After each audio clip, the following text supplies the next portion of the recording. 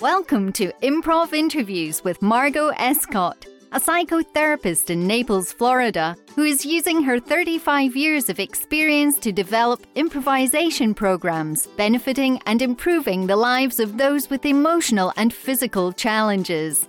Improv Interviews brings together the world's leading improvisational theatre masters, founders, and innovators who are using improvisation therapeutically in unique and surprising ways.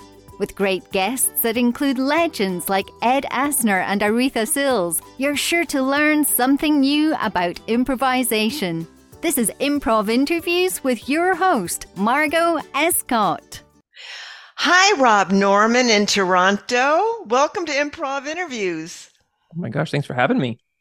I'm delighted. I love Canada, Canadians, and especially Canadians in Toronto. Our mutual friend Cam Algie is a great guy up there. So let's talk a little bit about your improv journey, starting with when you were really small, 3 or 4 years old. What was your family like? Oh my gosh, we're into the therapy already, aren't we? Yeah. Oh no, these are all my secrets. I grew up in the suburbs of Toronto. I was the youngest of three. I think it's very interesting thinking about your placement in your family, about how that affects the way you play. So sometimes I'll notice when I'm teaching, there's improvisers who come into scenes, and the first thing they do is they set up the scene for everybody right away and take care of everyone. That is for sure the oldest child. I am not that person. I am the youngest child. So I just go into spaces and assume I'll be taken care of, because there was always my older brother, my older sister. Like even when I go on tour with my improv partner, Adam Cawley, we make a podcast called The Backline together. When we go on fabulous podcast, by the way. Great topics. Oh, that's very nice. Yeah. When we go on tour, he's the one to figure out, okay, there's food and we're going to get this hotel, and just kind of show up and go, it'll be fine. Well, the youngest child quite frequently in family systems is the child that they call the clown or the humorous one or the jokester. Was that your role in the family, or were you more serious? I definitely was not serious. I was definitely the jokester, but I was probably a moody jokester. My teen years, I was a very moody boy, for sure. Absolutely. Well, who's not moody in their teens? I mean, come on. That's why they call it the Moody Blues. There you go.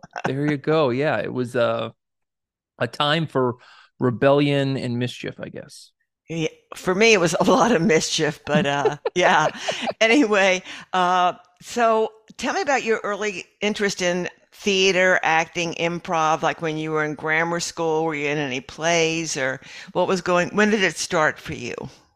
I mean, I was always a class clown. I was always very loud as a kid. That was a big feature of my childhood, and that got me into a lot of trouble.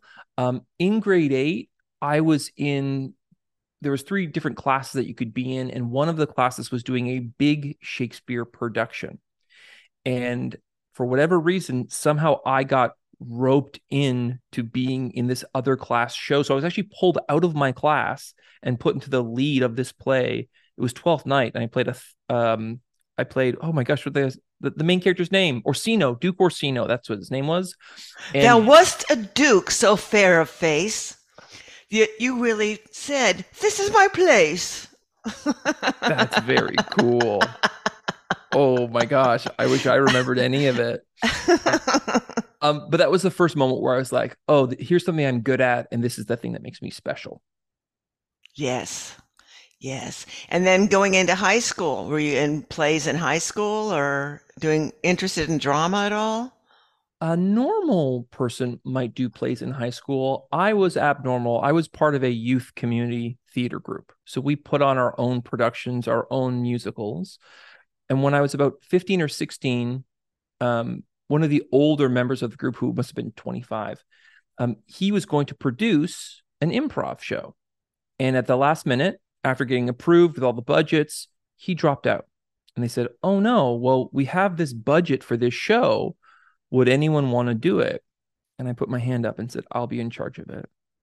My mom was a librarian at the time, so she took out a whole bunch of books on improv. One of those books was Truth and Comedy. I read all of Truth and Comedy. I got 16 of my friends. I taught them the Herald. I had never done the Herald. I had never seen a Herald. I just did what I thought the book said to do. And we ran that show for 3 years. Wow. What was the name of your troupe? The show was called You Laughing at Me. And it was a show that just ran once a year, and we would do 3 or 4 shows a year. Wonderful.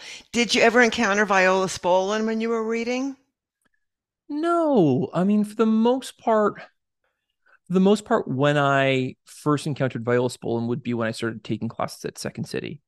And Spolin's work was a large influence on a lot of the instructors there. So all of my knowledge of Spolin kind of comes secondhand through some of those older teachers. And one of the things I've found is a lot of people in Europe and Canada are really more familiar with Keith Johnstone than Spolin for some reason. Um, yeah, I mean it's interesting. The history of improv in Canada has a very unique journey, and maybe something that a lot of people in America might not know. Like, for example, most people in Canada who are improvisers were a part of something called the Canadian Improv Games, which is a countrywide competitive uh, uh, competition for a bunch of teens. So if you're in high school, you can sign up for this and you can compete. There's big nationals. And so that's most of our introduction for improv. And who was the founder of that organization? Well, so in with Canadian improv, there's three big parts. This is kind of all happening at the same time. Yeah. But this is actually a David Shepard project. Yes, So yes. originally, Canadian Improv Games was called Improv Olympics. It Right. was with an X. It was started in New York City. It didn't really take there. He brought that up to Ottawa, which is where it really took hold. And so Yes. uh, Canadians are surprisingly good at improv. We punch much bigger than our weight class suggests. We're 10% of the population of America, the same population as California, but we seem to have a lot of great improvisers. We make a lot of great Yeah. improvisers. Oh, yeah. And thinking of David Shepard, of course, Michael Golding's a good friend of mine who's an archivist for David. And was it Willie Wiley and Howard Jerome? Mm-hmm. Yeah, I So, mean, I never did CIG, which is kind of a shame. I mean, yeah. my high school was not that organized to get involved, but Adam Cawley, who I do the podcast with, my current boss at Second City, Julie Dumais, they all got their start at the Canadian Improv Games. That's beautiful. So let's go back to your start. So without much of anything, you start teaching improv.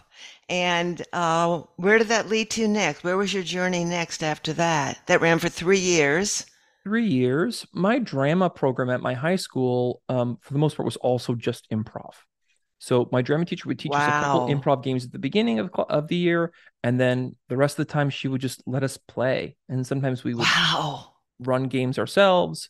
I also became a TA, and so I would teach improv to other kids in other classes as a part of a credit. Um, so for the most part, to me, theater was improv. And at the Yeah. end of that program, which is our 13th grade, if you were at the top of the class, then you would get to the special reward. The teacher would rent a limousine and drive you downtown, and you would see a Second City show, incidentally. Yeah. So I got to see Second City, and I remember leaving that show. It was a particularly great show. I remember thinking, I don't want to be famous. If I can do that for the rest of my life, I'll be very happy. I don't care if I'm making like 30 grand a year, which probably would have been a lot of money to me at the time, but I can be sort of poor as long as I get to do that, I'll be happy. Wonderful. Do you happen to remember who was in the cast back then? Oh my gosh. So everyone in that cast, I'm very good friends with now, but I'm still very nervous around them. So Paul Bates was in that show. He was incredible. Lisa Brooke, who was my director at Second City, was in that show. Jerry Hall, Doug Morency, who taught me later. Who else am I missing here? There's a couple other folks, but that was the main cast. And yes, it was incredible to be able to hang out with those folks. I still get Right. nervous around them. That's funny. So you're still in Canada right now. Yeah. Did you decide? Keep going with your journey. I don't want to No, foreshadow anything. fine. Um, What else did I do? Well, I went to theater school for a year and I was really disturbed that it wasn't improv class. I thought that was weird. I went to theater school, went, why aren't we doing games? Why am I like reading all these scripts? There's so much memorization. Also, why am I supposed to cry all the time? And so I ended up dropping out of theater school and going into art school. And so I became a painter and a printmaker. But I felt like something was missing. I had some friends who lived in my dorm who were still in the theater program. They were really into comedy. I was really into comedy. And they said, hey, why don't you come audition for this sketch show? It's a sketch television show. We're going to all go do it. Why don't you come do it with us? And so Wow. I really, Had you been doing any writing at that point? Were you already writing sketch? no, no, not at all. And so I showed up, I auditioned, I got in and they didn't. And I thought, oh, that's weird. We started to make this sketch show. And it turns out it wasn't for a television network. It was a woman who wanted to make a TV show. And so she decided that she was going to film it first and then sell it later. After the first sketch, the first video sketch, she dropped out. It was just us. And so in that cast was Adam Cawley, who's one of my best friends, Jason DeRoss, who's one of my best friends, and Chris Siddiqui, who is a Second City alumni, a lot of other great people. But if it hadn't been for that chance encounter, I would not be an improviser today. Gosh, that is so incredible. So I'm thinking about who came out of Second City in Canada. Weren't people way before your time, of course, because you're very youthful. Um, but was Martin Short and Gilda Mm. Radner, Aykroyd? They Yep. were all Canadians, beautiful Eugene Levy. Canadians. Yeah. Eugene So Levy, yeah. so in 1973, Second City was having so much success in Chicago. There was a businessman who said, "Oh, I'd like to try it up here." And so they didn't have any improvisers because improv really didn't exist in our city. So they grabbed the cast of Godspell, who was Yes, yes. the cast of SCTV, and that became the basis of sketch comedy and improv in Toronto and Canada. Now, were you watching SCTV as a young person Not at yourself? all. No, that and Kids in the Hall are two big parts of Canadian sketch comedy that I missed out on. Growing up, my family didn't have a ton of money, so we didn't have cable. So there's a lot of things that I may have missed. It was only the recent series of Kids in the Hall that I Uh-huh. watched, the new one on Amazon, where I finally got Kids in the Hall. Because at the time I was watching, I just didn't understand it at all. But no, not a lot of SCTV and not a lot of Kids in the Hall. That's funny. So, when did you went to Chicago at one point, didn't you? You went to the mothership? Yeah, I mean, I would pop in there a lot just for festivals. I was also part of this group called the Canadian Comedy Company, which was an offshoot of the Chicago Comedy Company, who did all corporate improv. So I would travel there a lot for workshops. And also too, like I was just mesmerized with Chicago. I wanted I should mention that like I was always obsessed with long form because that's how I started from the Truth and Comedy.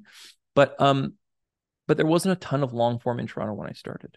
So coming back to Chicago and going, oh my gosh, I'm at the IO right now. They're doing the Herald correctly. Um, and this is a Friday night, and I see kids dressed up in like tuxedos, and it's their prom. They've come to IO on their prom night. That's their Wow, big special wow. night out. That was like a dream for me. That was like Valhalla for improvisers. So Chicago is and always was for me a magical place. That's great. So, you've written a book that I know is wonderful, but I'm ashamed to say I haven't read it yet, but I am going to Oh, read it. wow. Improvising Now, Mm-hmm. and available on Amazon and other places. And when did you write that book? 2014 was when it was published, and it probably took about 7 years to complete it. Okay, what was inspiring you to write it? It kind of ties back to that earlier story, that kid who asked his mom to bring back a library book. And Truth and Comedy is incredible. It's such a great resource. But Yeah, one of my yeah. challenges with that book is it didn't teach me how to do a scene. It didn't tell me what it felt like to be in a scene or how to build one. And I feel like this book was an answer to that kid. A lot of books written by folks are older directors who don't perform. They sit in the front row and go, this is what a good scene looks like. This is what the audience is like. But there weren't a lot of books that tell you, oh, when you're on stage, it's going to feel like this. When this happens, you're going to think this. And so improvising now is a kind of response to that problem. And they're great topics. You like initiating scenes and Mm-hmm. agreement, how to discover game. It took me a long time to figure out what game of the scene meant, heightening. So a wonderful, and then structuring an improv show, which is your expertise. Sometimes. To some people, they would say that. So at one point, did you ever have to have a regular job, or how young were you when you started actually doing improv as your work? I haven't had a regular job really since university. I mean, right out of university, I was flipping hamburgers, and then I was working at like a fancy club taking people's jackets. I actually took our prime minister's jacket one time before he was prime minister. Oh, But Trudeau? Trudeau, I took Trudeau's Trudeau. jacket. Yeah. Wow. And I did you called him a keep it? cab. You didn't call him Trudeau, you called him a cab? Wait. Yeah, that's Sorry, I couldn't help it. no, it was good.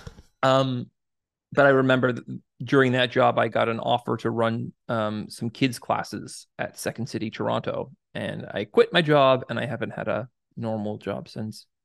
Oh, that's beautiful. So your dream came true. Yeah, it really did. Yeah. Yeah. So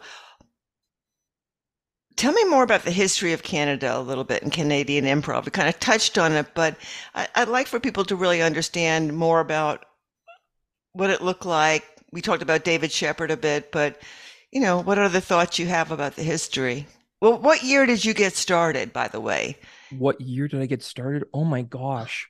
What year is it now? Um, I mean, like when I was 15, I would say I was pretty serious about improvising. So more than 20 years ago. Wow. Wow. Terrific. Yeah. Um, a lot of people's understanding of improv kind of comes through this Compass Players Second City narrative. It's a narrative that I know very, very well. But in Canada, we had this strange, bizarre thing happen where three major ideologies about improv sprung up all at the exact same time, and they all launched their companies independent of each other. So it was a magical year, 1977. In 1973, Second City Toronto launched. We already talked about the Canadian Improv Games, which would have been called Improv Olympic at that time. CIG launched in 1977. It was after the CIG launch that David Shepard went down to Chicago, met up with Sharna Halpern, and created Improv Olympic. But there's two other kinds of improv that maybe people don't know a ton about. And so the other one would be theater sports. And this was created by this fella named Keith Johnstone. He's a British man who moved to Calgary. He worked at university there. And from there, he started experimenting with some improv that he was doing in the UK, back in the UK with this group called Theater Machine. And so basically what he would do is he would get groups of students, he would throw them on stage, they would do some stuff and go, that's boring. Next group, go up. No, you're boring. Next group, go up. And from that, he created a bunch of rules. And these rules would have been very, very different than Spolton's rules, very different than the kitchen table rules. And so a lot of our understanding of improv comes from the west coast of Canada. And Calgary is a fairly large city, but the cultural impact that the Loose Moose Theater has had on improv in Western Canada and just Canada overall has been incredible. And so theater sports is trademarked. It is played all over the world. And it basically is two teams that go up on stage. They get marks from judges and the audience. And the points don't really matter, but it was based on professional wrestling. A lot of people would probably know comedy sports, which is the Americanized version of it.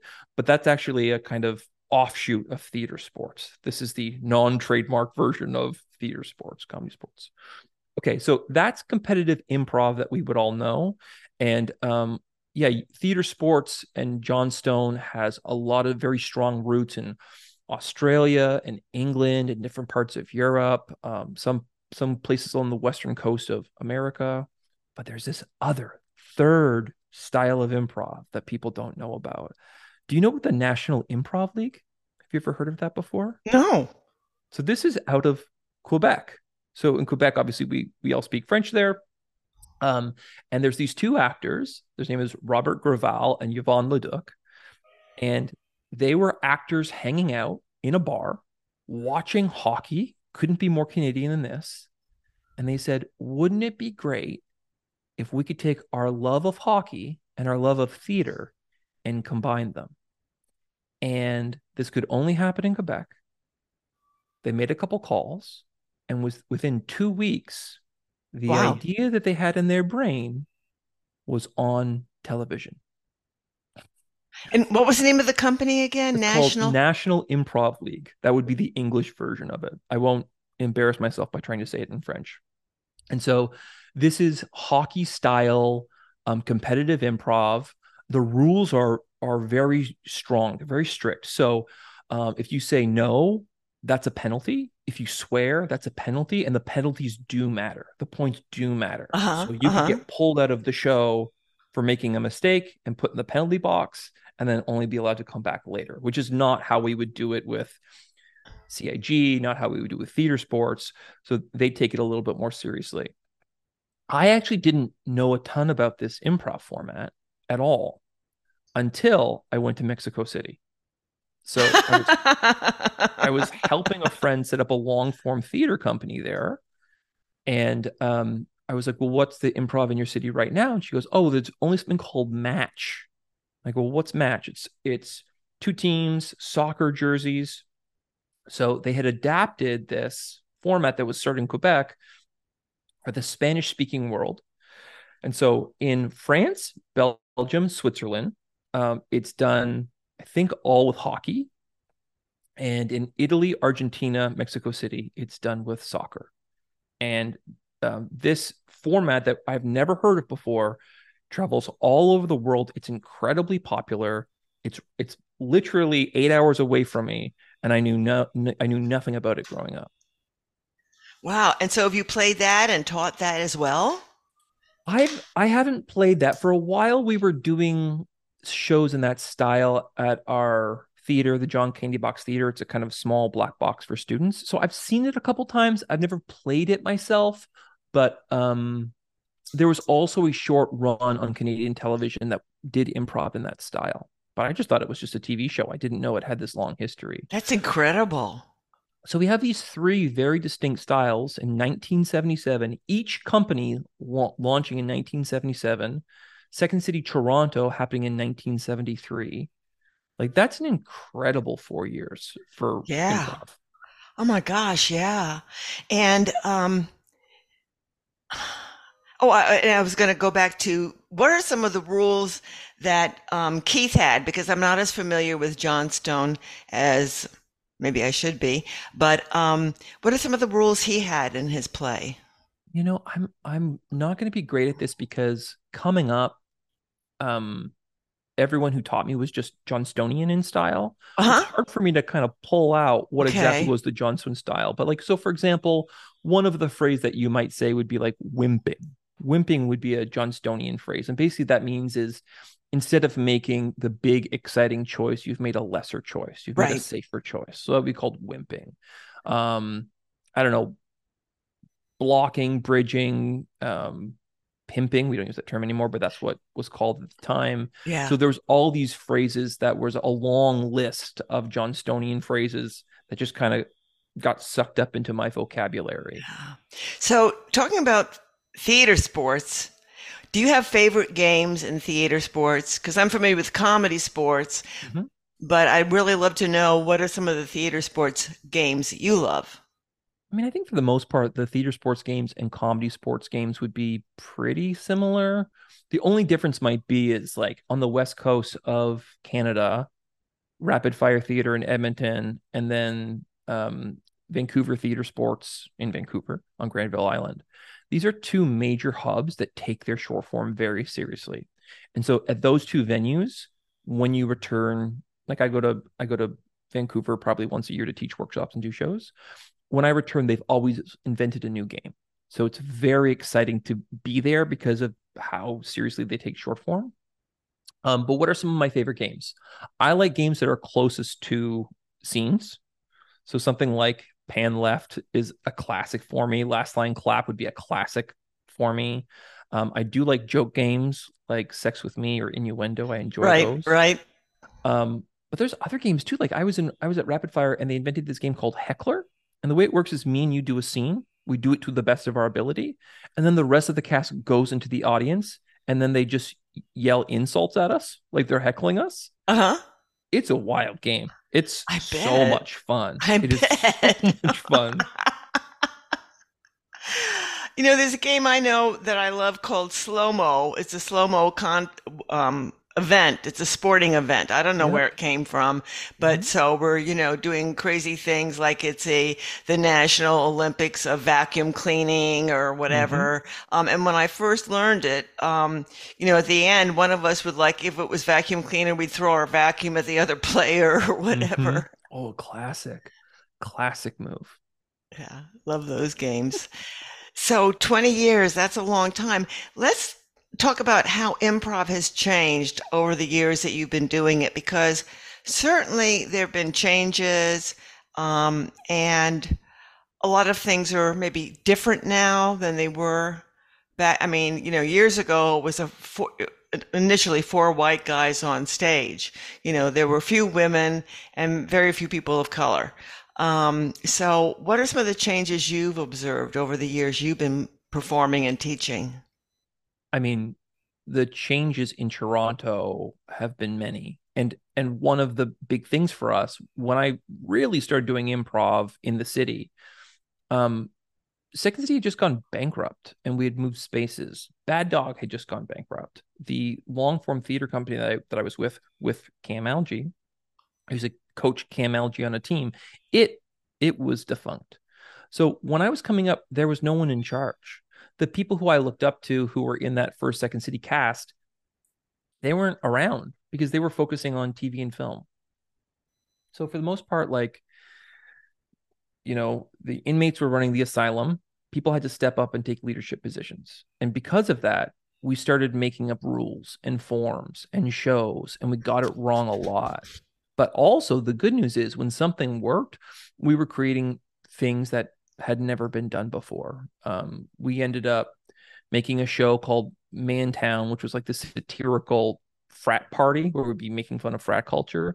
And that was the most successful long form show in the history of Toronto. It ran for, I think, 15 Wow. years straight. Yeah. Wow. What are some of the premises of that show? I Besides mean, the, frap, the premise of the show was basically we're going to have this frat party and we're going to celebrate masculinity, and it was always things that undercut masculinity. So it was like nothing manlier than gardening or whatever it is. We definitely, there's no real frats in Canada, and we were definitely not the people to join a frat, maybe get beat up by a frat. So yeah, it was a lot of fun kind of making fun of that culture. It was very silly, very rowdy time. So that was great. We ended up creating our own approach to long form that would be very different than IO and UCB, mostly just because we were so far from the mothership. We had to kind of find our own solutions, and we ended up building out this whole other system of play. I created something called the Second City Long Form Conservatory. And so basically, this was like a high level study. It started out with one class. By the end of it, there was like 9 classes, there was 6 teams. So we really changed what long form looked like and what it could be. We invented our own formats. Cam Algie became an instructor as part of that program. So yeah, like that was really exciting and something I'm very proud of, that we built something from nothing that was entirely our own. it's beautiful. So someone I happen to like a lot, and I like his book a lot, is Michael Gelman, and Mm. he's Canadian, I think, or he's living in Canada now. He was at Second City Chicago for many, many, many years. Um, I don't know if you've come across him at all or not. Yeah, Gelman, Gelman yeah, Gelman works with us at Second City Toronto. I think during the pandemic he moved just outside of the city, but he's still teaching. He's still around and still very active. yeah. Very nice man. He's a very nice man. Yeah, I like him a lot. So, tell me a little bit about how what are you teaching right now? Like, what is your schedule like? What are you actually teaching right now? What am I teaching right now? So I'm teaching at Second City, and right now Second City is kind of going through a transformation. So we're really Yeah. focusing on the core program, which is cool. I've been teaching a lot of beginners, which was an interesting challenge for me because I've been teaching advanced players for so long that I forgot some of the simple anxieties that people have. So that has been a strangely a new challenge for me, but I'm really enjoying it. It's making me connect with improv in a different way. And then I've also kind of set up these like smaller coaching sessions for folks in New York or Sweden.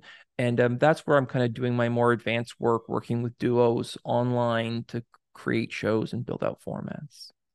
Awesome. Okay, so it's the first class of a beginner class.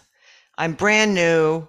We're all brand new, and our instructor, Rob Norman, comes in. Tell me about some of the first things you do in that class.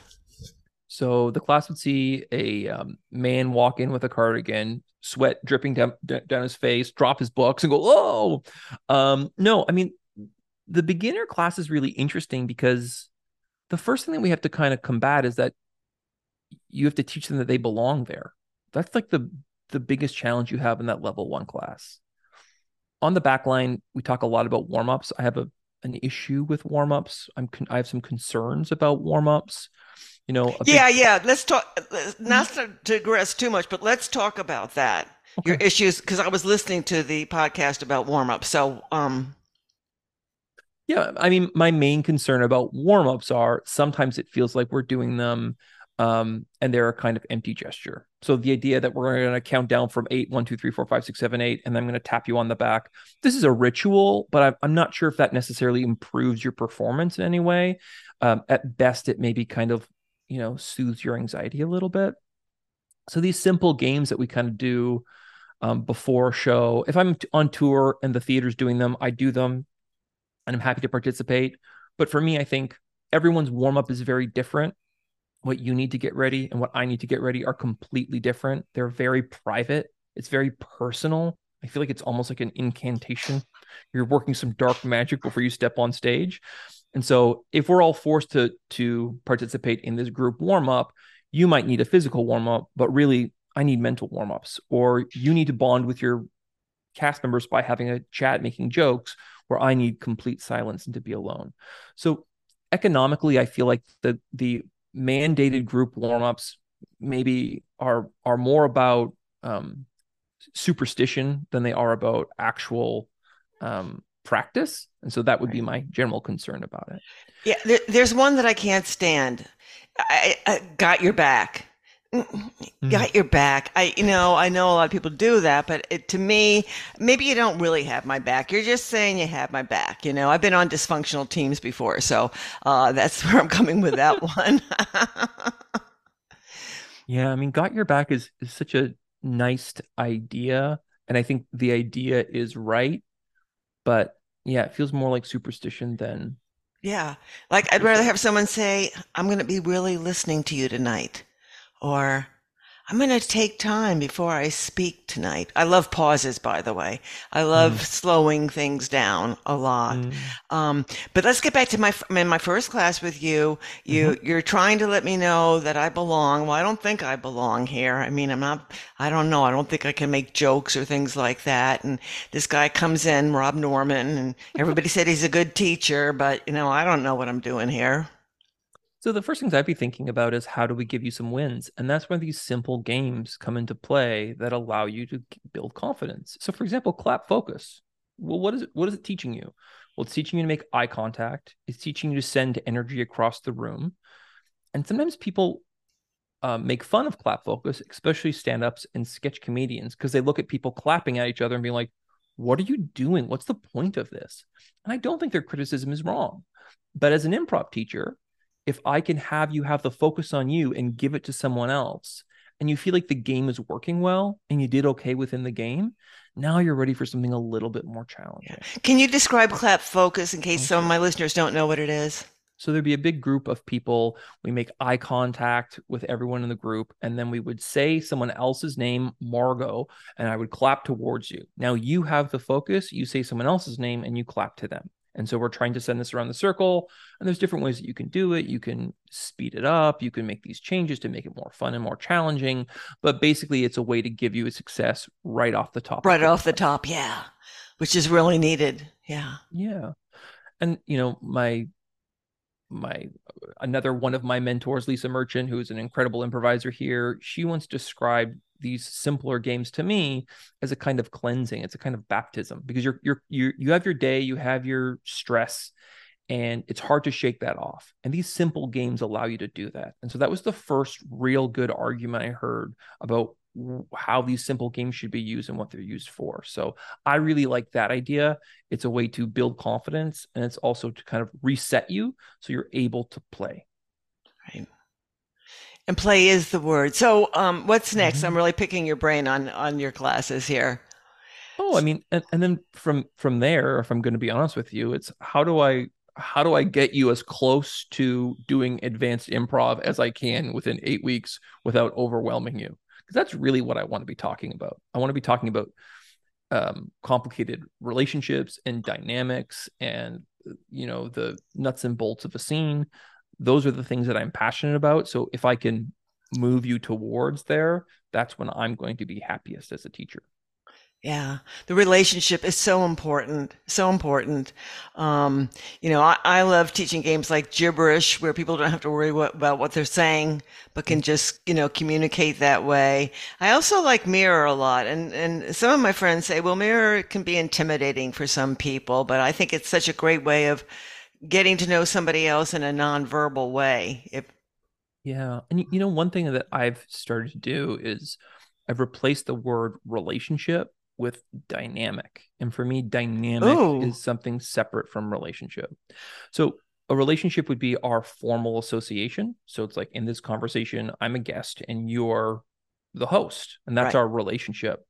But built into that relationship are not instructions of how you should treat me and how I should treat you.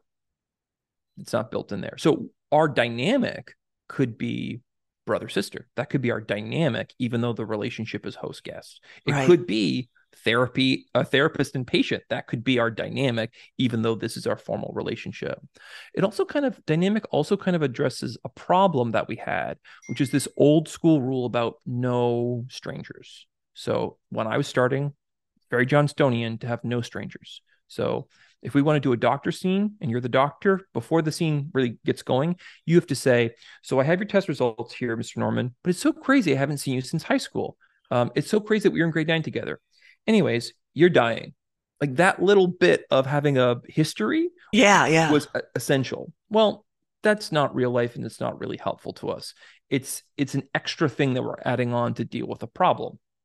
But dynamic, you don't need to have a relationship because there's playable instructions within the dynamic. So we have all been on the subway, we sat down, we looked across from us and we saw, oh, there's a very special person. They're reading the book that we love. It's Kurt Vonnegut. Oh my gosh, it's Cat's Cradle. That's my favorite book of all time. They're dressed in a really interesting way. I feel a kind of kismet. There's a connection there. Should I talk to them? I can't talk to people. That's crazy to do that in the subway. Why would I possibly do that? And before you can say anything or do anything, they get up, they walk out the door, ding dong ding. The doors close and you're heartbroken. We've also experienced the opposite of that, where you sit down across from someone on the subway and he's wearing a leather vest. His name is Meat Hook, and he looks like he wants to eat you. And you felt sheer terror. Right. And that is also a playable scene. Both Yeah. of these dynamics are playable. They don't have a relationship. So dynamic are playable instructions. Relationships are a kind of category that we use to talk about the scene, but aren't helpful to the people who are actually on stage. Oh, I love that. I Yeah, love that idea. That's wonderful. thank See, you. I'm having a free class here. That's why I do this. So now you're also a writer. You've written for some movies and shows. Early in my career, I got hooked up with this company called Toonbox, and we were doing a lot of animation writing. I don't do it so much anymore, but while I was with the tour co, me and my good friend Jason DeRoss, we wrote a whole bunch of scripts.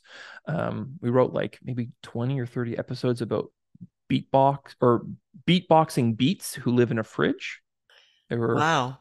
a lot of episodes. Yeah. Yeah. Who are some of the characters in beatboxing? They're just different colored beets who beatbox. So I can't tell you much more Oh, than they're that. beets. They're They're beets. beets. They're vegetables. It was a show that wasn't in English. It was in beatboxing. So that was a fun thing that I got to do. Yeah, right now I work for CBC. That's, I guess, the closest thing I have to a day job, where I make a couple podcasts for them.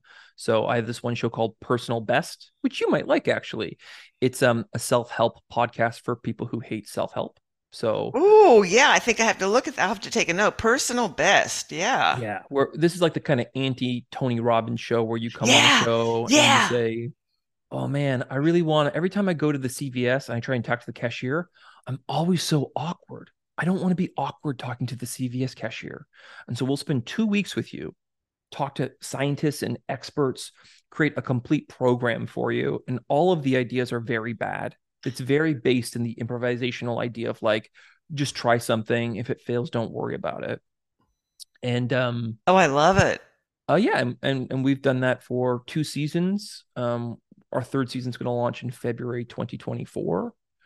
And yeah, someone liked it so much that I'm going to Sweden to teach a design class on how to build their own self-improvement projects. So it's a very wild ride. Boy, I bet. Now, do you do that with a partner? Who do you do the podcast with, Personal Best? Yeah, it's this guy named Andrew Norton. He comes from public radio, so he's worked on 99% Invisible. He's helped out This Oh, American Life. So yeah, we met in a very random way. CBC was looking for comedy shows. I didn't know anything about radio. I knew one guy who made radio shows. So I reached out to him, and that's our show. oh my God, that's fantastic. And do you tend to write every day or only when you have something you're doing? That you're a project you're actually working on. This is such a good question. I don't write every day because the way I make stuff is obsessive. So I will probably write every day, but not out of routine because I'm working on something and I have to get it out of my head. And then if I don't have a project to work on, well, first of all, I'm probably depressed and I probably won't pick up a pen at all. But yeah, I go through these spouts of creativity where all I can do is this one thing. And then once it's finished, I never do it again. Okay. So, I'm actually multitasking and looking at Personal Best right Mm-hmm. now. Um, how to dance like no one's watching.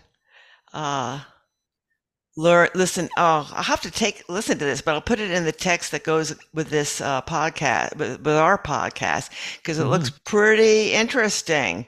Yeah. I will definitely That's take a very look at nice. that. Yeah. So we talked about before the show, we were talking about therapy and how much you love therapy. And Mm-hmm. I think a lot of actors are basically a lot of actors are introverts, but use the comedy, improv, and other things to get out of it. The anxiety. So tell me a little bit about your psychiatric history and how it affected you as an artist, if you don't mind. My psychiatric history. Yeah, I mean, I've had some things that kind of I've needed to deal with. In 2008, I got robbed by four guys. They broke into my house with a rifle, Oh tied me no! up, and beat me up and stuff. Um, I did a little bit of therapy, didn't really click, didn't have a great time with my therapists. In 2018, That's an oh, awful right there. That's an horrible trauma. It's mhm, horrible. mhm. Okay, keep going. I could see that like your therapist sensors have been activated. You're like, oh no, but I'm okay. I'm okay. In 2018, I got mugged by two guys and they broke my foot. And so I had to go back to therapy to kind of unpack some of that stuff. And that's when I met my current therapist. And yeah, I mean, I was pretty serious after the mugging in 2018. I was going like twice a week. I was in a lot of trouble. Um, but yeah, I think one thing I love about therapy is this kind of psychonautical pursuit. And that's a big word, but basically like Yes. it's the same word that it's the same way I feel about improv, which is like astronauts go outside of our planet to go explore space. a psychonaut goes deep within themselves to Yes. understand themselves better. And so, yeah, like the idea as a psychonautical pursuit is in improv and in therapy, you are trying to unpack these very complex, interesting issues that are waiting for you to explore. And so I have always looked at it like, oh, therapy is like going to a movie, or it's like taking fun drugs. Like you're going to learn something every time you go. And hopefully you have that moment of gnosis where your brain lights up and goes, oh, I'm so excited that I found out this thing. I can't Yeah. wait to tell people about it. That's awesome. So, Mhm. and you're still in therapy. I have taken a break just because although our medical system is incredible here, therapy is not covered. So Oh. everything else is covered, but therapy is not. But my therapist, Michael, understands, and I will be back with him soon. Well, you'll have to return that coat to Mr. Trudeau so he'll get that mental health thing in the system. How has therapy informed your improv? There was a big conversation with my therapist and a lot of my friends who are in therapy about this fear. And the fear is, um, if I fix myself, will I be funny anymore? That sounds like a joke, but it's like a real concern. And the reason for that is if you think about people who are professional improvisers or stand ups, when you first start this, you go on stage, you try to do something, which is make everyone laugh, and you don't. And either you get a kind of coldness from the audience or you get like a vitriolic response, like people boo you or heckle you. That's what you risk every time you go on stage. Right, right, Why would a normal person want to do that? Why would a normal person sign up for that treatment? And it's only if there's something maybe a bit broken in you that you go, no, this is how I'm going to get my validation, and I'm going to keep doing it until I become excellent at it. And so for me, like I had moments where I was very popular in school, moments where I was bullied, always very loud, definitely didn't feel like I fit in anywhere. And so improv is like that place where you go, oh, cool, I can try on anything, and there's no consequences. Like I can be as loud as I want to, and not only will I not be punished for that, I'll probably be rewarded for taking that right, risk. right. But I have noticed that like as time has gone on, my relationship with comedy has changed a lot. If you met me at a party 2006, you would have been so annoyed, or maybe I would have been so charming to you because I would have been doing bits all the time. Uh-huh. And then, like in 2020, you're going to a comedy bar and you're hanging with other comedians. And I've never been more bored in my life. The funniest people I know on stage are the least funny people I've ever met off stage. And it's because, well, that's my job. I'm going to do my job where it's appropriate to do my job. And off stage, I want to have a conversation about, I don't know, my feelings or this relationship, or, I just learned this fact about ancient Mesopotamian gods. Do you want to talk to me about it? It's not the incredibly funny, everyone laughing kind of moment that you would imagine comedians are having off stage. So I think that's the big worry in therapy is that you fix something deep down in yourself, and that thing that's broken that makes you funny is healed, and then you're not funny anymore. But that wasn't the case with you. I mean, improv is so great because like it's all about dynamic, and so dynamic I just don't think can go away. It's like riding a bike. It's like I have 30 characters that I do. Fixing myself isn't going to make those characters disappear. Stand up or like being funnier at a party, maybe that might have changed in me. Maybe I'm less compelled to be funny at a party, but it's not something I'm worried about. And are you doing stand up at all? No, No. I've done stand up. I actually did a pretty fun storytelling event, like a Mothlick event about my robbery in 2008. Good for That's actually you. how it got me into podcasts. I had a pretty good run telling that story. I was like flown out to a bunch of different places to do storytelling workshops and stuff.